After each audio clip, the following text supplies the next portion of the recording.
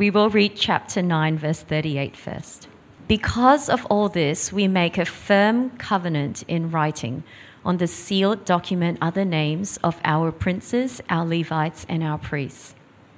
The rest of the people, the priests, the Levites, the gatekeepers, the singers, the temple servants, and all who have separated themselves from the peoples of the lands to the law of God, their wives, their sons, and their daughters, all who have knowledge and understanding, join with their brothers, their nobles, and enter into a curse and an oath to walk in God's law that was given by Moses, the servant of God, and to observe and do all the commandments of the Lord our Lord and his rules and his statutes.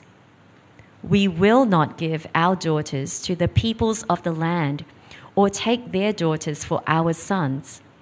And if the peoples of the land bring in goods or any grain on the Sabbath day to sell, we will not buy from them on the Sabbath or on a holy day. And we will forego the crops of the 7th year and the exaction of every debt. We also take on ourselves the obligation to give yearly a third part of a shekel for the service of the house of our God, for the showbread, the regular grain offering, the regular burnt offering, the Sabbaths, the new moons, the appointed feasts, the holy things, and the sin offerings to make atonement for Israel, and for all the work of the house of our God. We, the priests, the Levites, and the people, have likewise cast lots for the wood offering, to bring it into the house of our God, according to our fathers' houses at times appointed, year by year, to burn on the altar of the Lord our God, as it is written in the law. We obligate ourselves to bring the first fruits of our ground, and the first fruits of all fruit of every tree year by year to the house of the Lord. Also to bring to the house of our God, to the priests who minister in the house of our God, the firstborn of our sons and of our cattle, as it is written in the law, and the firstborn of our herds and of our flocks, and to bring the first of our dough and our contributions, the fruit of every tree, the wine and the oil, to the priests, to the chambers of the house of our God. And to bring to the Levites the tithes from our ground, for it is the Levites who collect the tithes in our towns where we labor.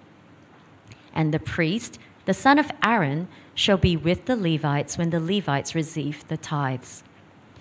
And the Levites shall bring up the tithe of the tithes to the house of our God, to the chambers of the storehouse. For the people of Israel and the sons of Levi shall bring the contribution of grain, wine, and oil to the chambers, where the vessels of the sanctuary are, as well as the priests who minister, and the gatekeepers and the singers. We will not neglect the house of our God. Please turn with me now to our New Testament reading, which is in the book of John.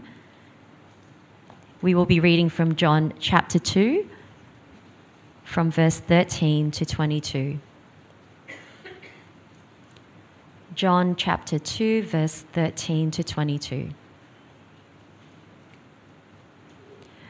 The Passover of the Jews was at hand, and Jesus went up to Jerusalem. In the temple, he found those who were selling oxen and sheep and pigeons and money changers sitting there. And making a whip of cords, he drove them all out of the temple with the sheep and oxen, and he poured out the coins of the money changers and overturned their tables.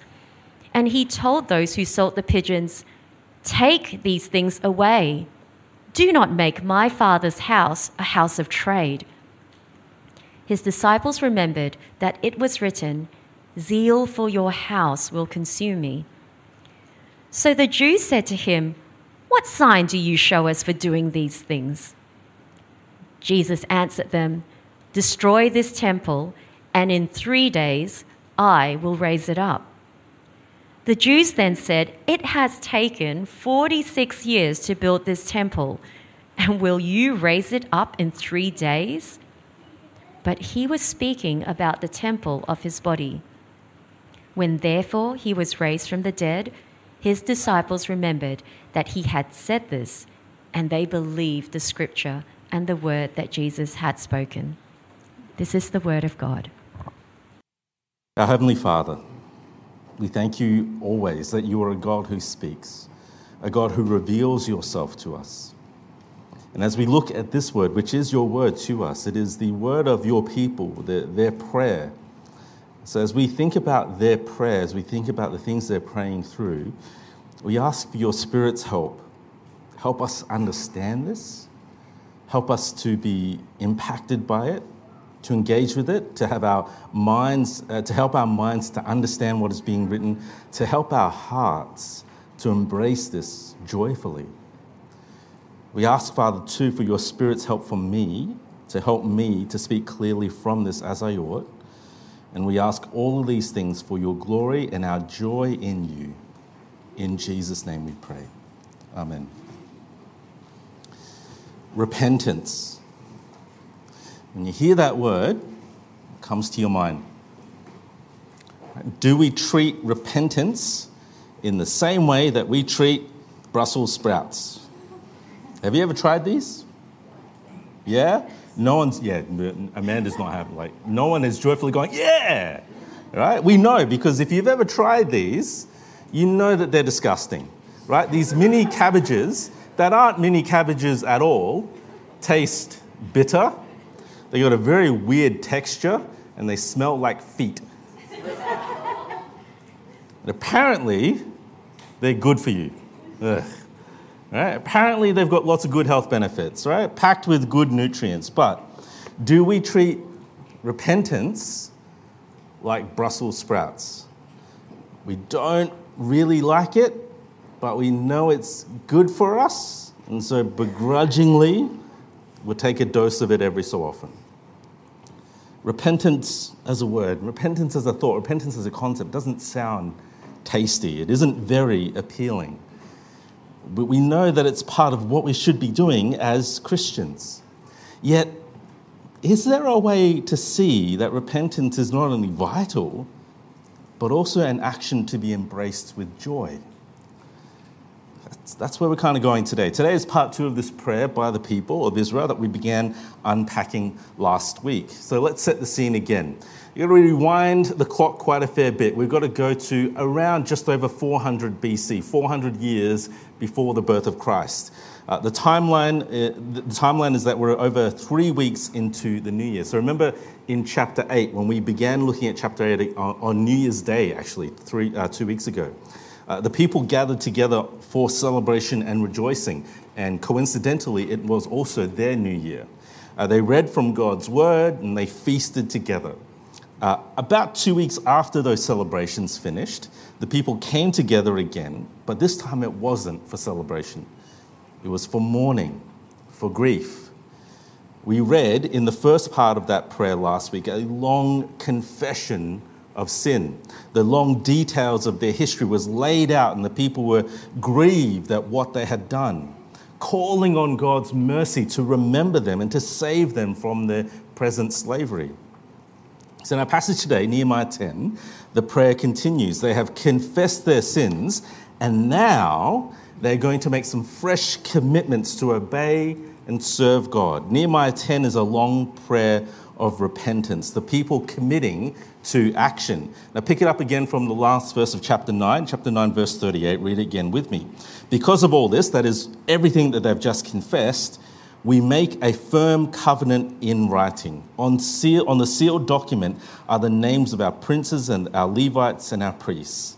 Right? Everyone is gathered, the princes, the Levites, the priests, and you get a very long list of those representatives in the first half of chapter 10. But skim over it, right? You've got the names of priests from verses 1 to 8. Have a look at verse 9. You get a list of then the Levites. From verse 14, you'll notice the phrase, the chiefs of the people. So these are key leaders. And then importantly, for our benefit, it's all summarized in chapter 10, verse 38, right? The rest of the people, the priests, the Levites, the gatekeepers, the singers, the temple servants, and all who have separated themselves from the peoples of the lands to the law of God, their wives, their sons, their daughters, all who have knowledge and understanding. That is a very fancy way of saying everyone in the nation of Israel. Everyone is gathered, everyone is involved, and everyone is committed to making these promises to God. What's the main promise? Read with me verse 29. All these people, will everyone join with their brothers, their nobles, and enter into a curse and an oath to walk in God's law that was given by Moses, the servant of God, and to observe and do all the commandments of the Lord our God and his rules and his statutes. Now I glance over that again, and you'll notice this kind of language which hyperlinks back to the Old Testament covenants in Leviticus and Deuteronomy. They promise to enter into a curse and an oath, a curse that if anyone should break this covenant, this promise, if anyone should break this promise, the curses of the Old Testament would rain down on them. They enter into an oath, right? A serious, a weighty, a solemn promise for action. And the action being to walk in God's law that was given by Moses, to pick up the first 5 books of the Bible, to read them, to understand them, and to live them out. The covenant they enter into, the promise they are making on pain of curse and death is that they will obey God's word and live it out. They've had a long history. They've just confessed their long history of all of their sins, of how they've consistently disobeyed God and his word. And they had a consistent pattern of doing that. And so here at this prayer now, they're committing, we have the beginning of repentance. They've confessed their sins, and now they're committed to turning from them. Now, the specifics of what they're committing to begins from verse 30. And you get these 2 very quick lines from verse 30 to 39. You get 2 very quick lines in verse 30 and 31, which pack way more into them than first meets the eye. Right? The first commitment is a negative one. They will not marry foreigners or give their children in marriage to foreigners. Now, what's going on here? Be really clear from the start that this has nothing to do with race. It's got nothing to do with race. It's got everything to do with religious purity. That's the point that Moses makes in the law originally, right? If you go to Exodus 34 or Deuteronomy chapter 7, right? Don't let your children marry foreigners because they will turn the hearts of your children away from serving the Lord. Foreigners have their own gods. If they marry your children, then your children will be in danger of walking away from the true and living God, the God who has saved you, the God who is calling you to be his people. Great King Solomon is a prime example of this. Right? Not only did he have hundreds of wives, and how he handled that many mother-in-laws, I have no idea. Superhuman strength of some sort, right? But many of his wives were foreigners. And then we tragically read in his story that his heart was turned away from serving the true and living God to serve the false gods of his many wives. The principle then is carried actually over into the New Testament for Christians today. And no, it's not found in 2 Corinthians chapter 6, which is an often misused passage about dating and marrying non-believers. So don't use it that way. There are a few other passages and other passages which contain the implications of not marrying non-believers. So Paul says in 1 Corinthians chapter 7 that if widows want to be remarried, then they certainly can, but only in the Lord. Right? That is an instruction that those who can choose who they want to marry must marry only in the Lord. They must marry only a fellow believer. Another passage to consider is essentially Ephesians chapter 5. There, Paul says that the marriage between a Christian husband and a Christian wife is to be a picture of how Jesus and the church relate to each other. Christian marriage is a picture of the gospel. That picture breaks down and doesn't work if one of the partners to that marriage is a non-believer. So friends, let me say to you, don't do it. If you're a Christian here, please do not date or marry a non-believer. It's not simply a wisdom issue, it's an obedience issue. in my pastoral experience, there are only two ways that it can go.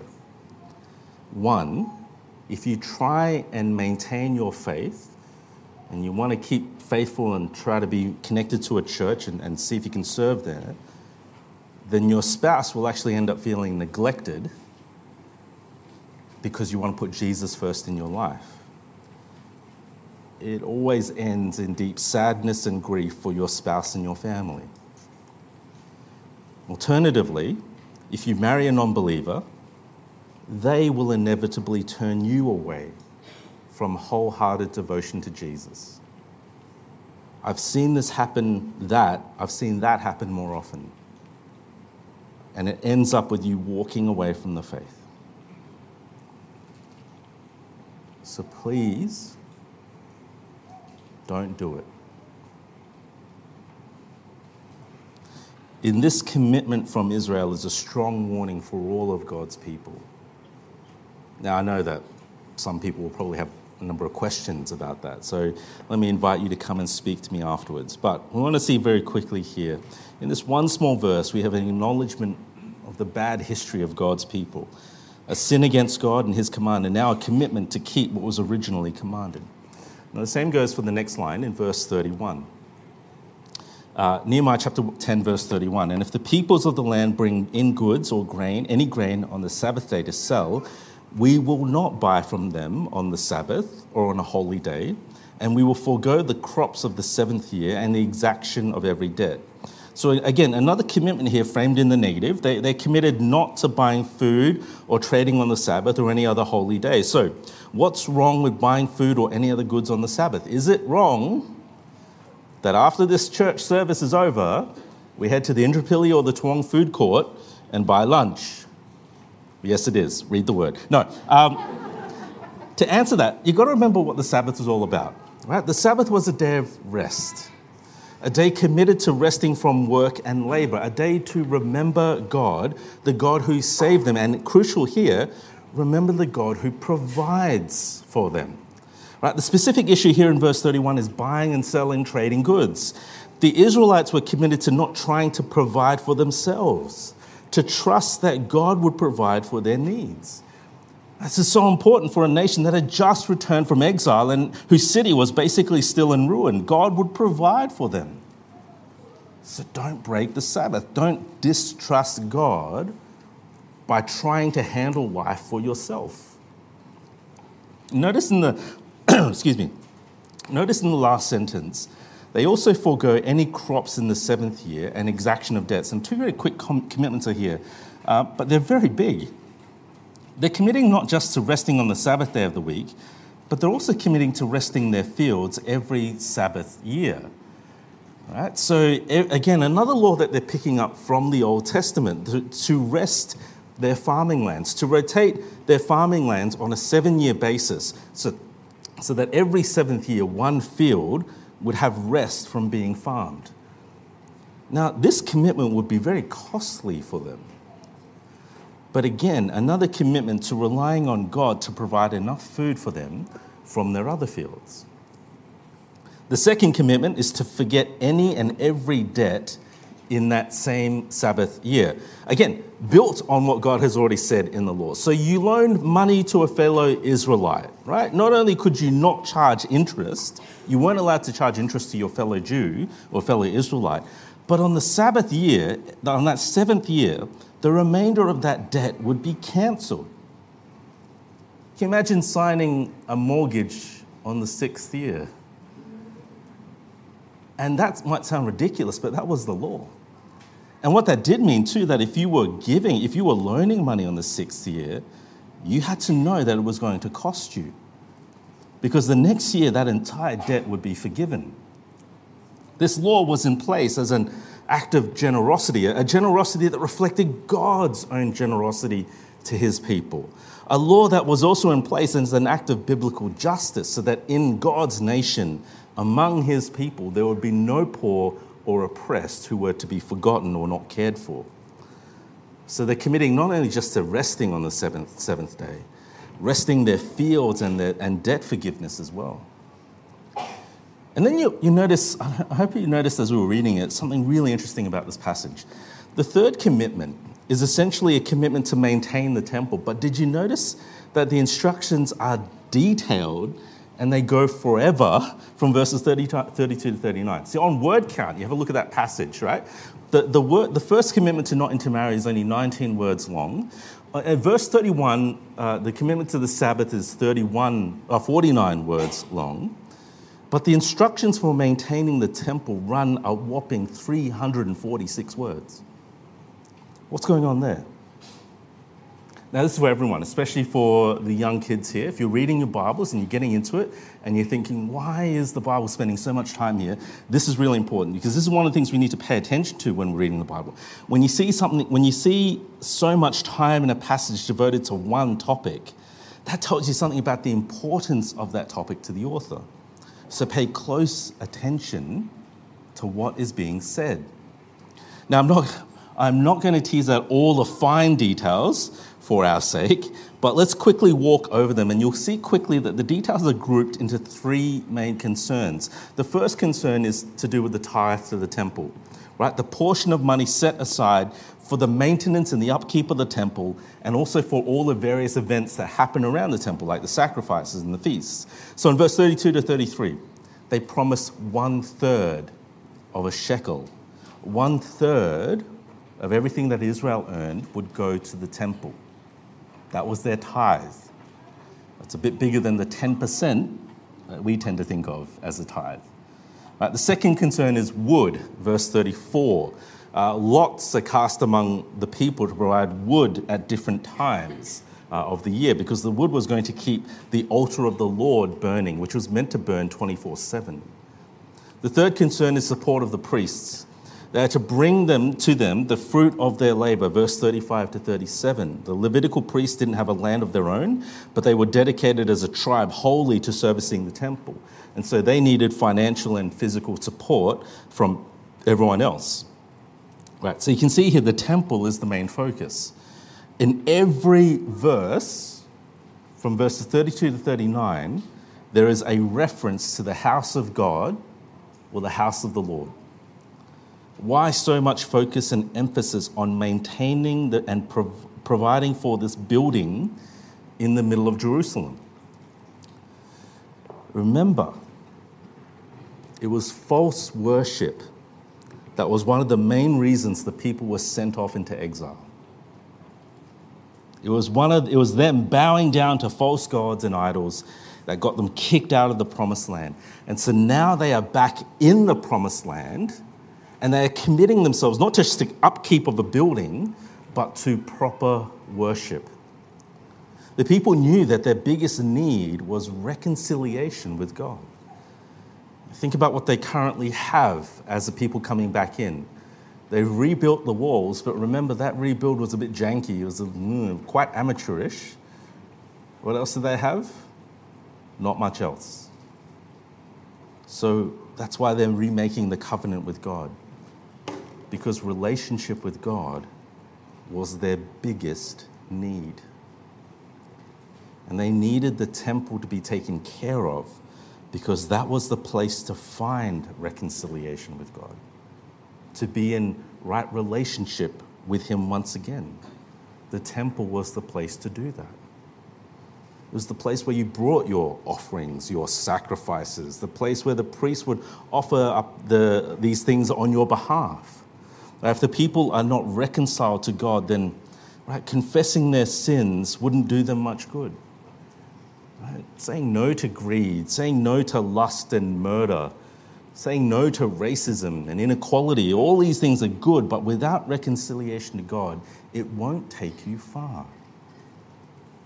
So at the heart of their lives is the temple and sacrifices paid for and supported by the people with their tithes and their offerings. False worship got them kicked out of the promised land. Right worship involved focusing on the temple, tithing to it, providing for the priests, committing themselves to this duty. Now take a step back and let's survey again quickly what we've seen. All the people gathered in prayer, confessing their sins and repenting together, turning from their sins and turning to God, and turning from the sin of intermarriage, turning from breaking the Sabbath, and turning to God in the temple, being reconciled to him and properly worshipping him. This is what repentance is. In chapter 9, they confessed their sins, but that was only half the story. Confessions are only as good as the repentance that follows. Confession is only as good as the repentance that follows. Proper confession is not just feeling bad about your sins, right? We are experts at that already. I don't need to convince you how to feel bad about your sins, right? In fact, I could actually stand here and preach a sermon that would make you feel really bad about your sins, but none of that would do you any good. Right? Feeling bad about your sins is a start. But proper repentance is about recognizing how bad they are, bringing them before a good God who will forgive and justify, and then committing in repentance to turning away from doing those sins again.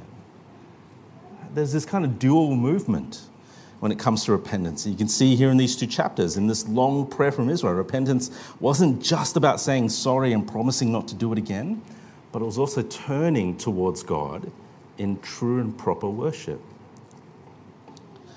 Now, what do we do with this? Right? How do we, living in the 21st century, apply this? Think about the pattern that we've seen today. First, you have to recognize your sin and how God sees them, right? Sin, not just about breaking God's rules. It's about our hearts and our motivations, our thoughts and our actions. Those things that we think and do that bring us shame and dishonor to God. The way that we live, the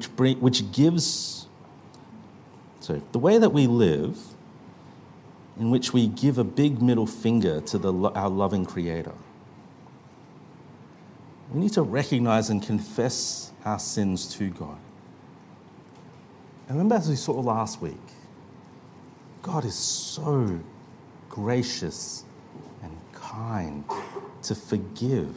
His overflowing love and mercy is built up, ready to pour out. We receive reconciliation with God. But the place where we receive reconciliation is now radically different. See, in the time of Nehemiah, reconciliation with God was connected to the temple, the house of God. But Christians no longer have a physical house of God to go to. The phrase, the house of God, or the house of the Lord, should never be equated to this church building. Right? What is this building? Right? It's more important than just a rain shelter and a sun shelter. But it's not the house of God. So if you ever hear the church building being referred to as the house of God, I give you permission to gently slap the person and remind them that they are not an Israelite. The temple that Israel was focused on was always appointed to something greater than itself. The place where God and man meet together in perfect harmony. The temple was always meant to point towards Jesus, because that's how Jesus understood its meaning. That's what we read in the Gospel of John, chapter 2, and how Jesus said that the temple was going to be torn down but would be raised up again in 3 days by his power. Now, the Jewish leaders didn't get that, but the disciples later understood that Jesus was referring to his own body. Jesus is now the place where God and man meet together in perfect harmony. Jesus is the place where man and God are reconciled together. And Jesus is now the place that we go to in order to achieve reconciliation with God. Jesus is the one that we trust, the one we go to for the forgiveness of our sins, the one who offers God's pent-up mercy and love. And so once we are reconciled, then we can work on repenting. Repentance that doesn't start with the things that you want to do or want to stop doing. It begins with being reconciled to God through Jesus. That's what we all need. Reconciliation with God. Because there's few pains like the pain of a broken relationship. When you've hurt someone or you've been hurt by someone, where words were said or yelled, or misunderstanding got out of hand. The relationship is strained. It becomes a thorn in your side. You awkwardly dance around the person, or in very hard cases, you find it hard to look them in the eye. You would rather avoid them at all costs. You know what it's like. You know what it's like to have a slightly strained relationship here at church, and you think to yourself, I'm going to sit on this side of the church because I know that person always sits on that side of the church. And when service is done, I'll have a chat with people here and then I'll rush quickly out this way so I don't have to chat with them. But you know what it's like too when it gets even heavier than that? When you don't want to be near the person at all, when you are afraid to be in their presence, or you just feel that massive strain. Now, all of these pains are an echo of a bigger pain, a bigger breakdown. All horizontal pains are a symptom of the vertical pain that we have, our broken relationship with God. Yet God has made a way for us to reconnect with Him, to be properly reconciled. The issues are not just swept under the carpet and forgotten. Sin is properly dealt with. On the cross of Jesus Christ, the pain that Jesus suffered, the judgment that He undertook, is God's way of saying, I am properly dealing with sin. I am not just simply forgetting it.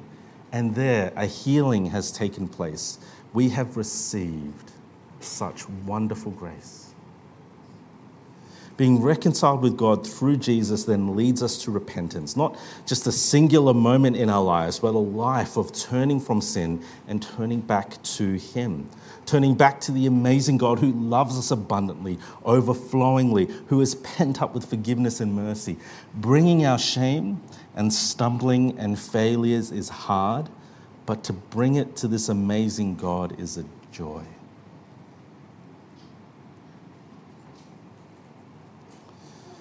And just like Israel, maybe we need to think through our story, our history, to work out the sins that we are most prone to. Whatever we find, whatever we struggle with, we can take them to God for forgiveness. And then we need to make a commitment to turn away from that sin and to put together an action plan. Maybe like Israel, we'll need to commit to turning away from the sin. And not just in the sense of working out when and how we sin and try to avoid that, but also thinking through our worship problem. And when it comes to that sin. So think about the sin that you wrestle with. And at the heart of every sin, remember that there is some form of idolatry. Something which is more important to us than worshipping God rightly in that area. So, as an example, take anger. I get angry and I fly into a rage because I have a worship problem. I worship my personal comfort.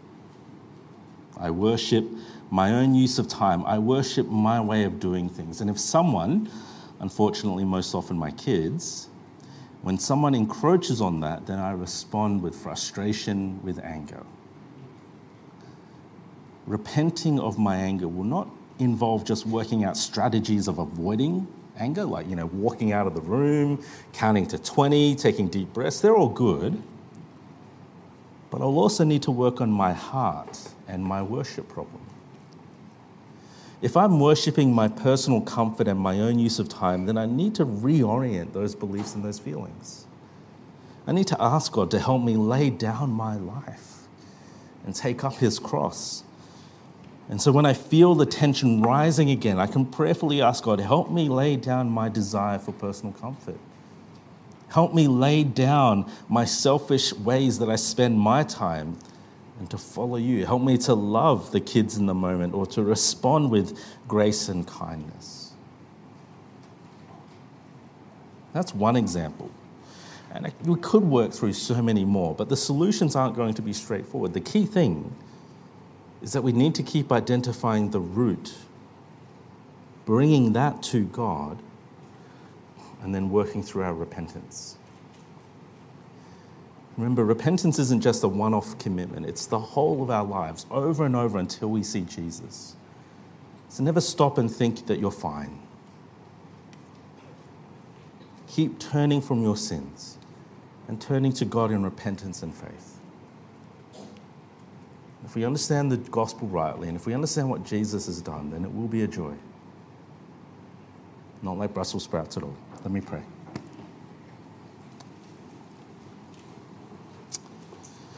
Our Heavenly Father, it is amazing that you have made a way for us to be reconciled to you. We are stunned and we are in awe of your grace and your mercy. For we know, and maybe some of us need to spend more time meditating and reflecting on our sins, but we know our history with you. We know how often we've turned away, how often we have despised you, rejected you, spat in your face. And yet you continue to hold out mercy and grace to us. How stunning that in Jesus Christ you've called us to faith. So now, help us to keep thinking what is at the heart of our sin. What worship problem exists there? We thank you that in Christ we are reconciled to you. We can truly worship you rightly.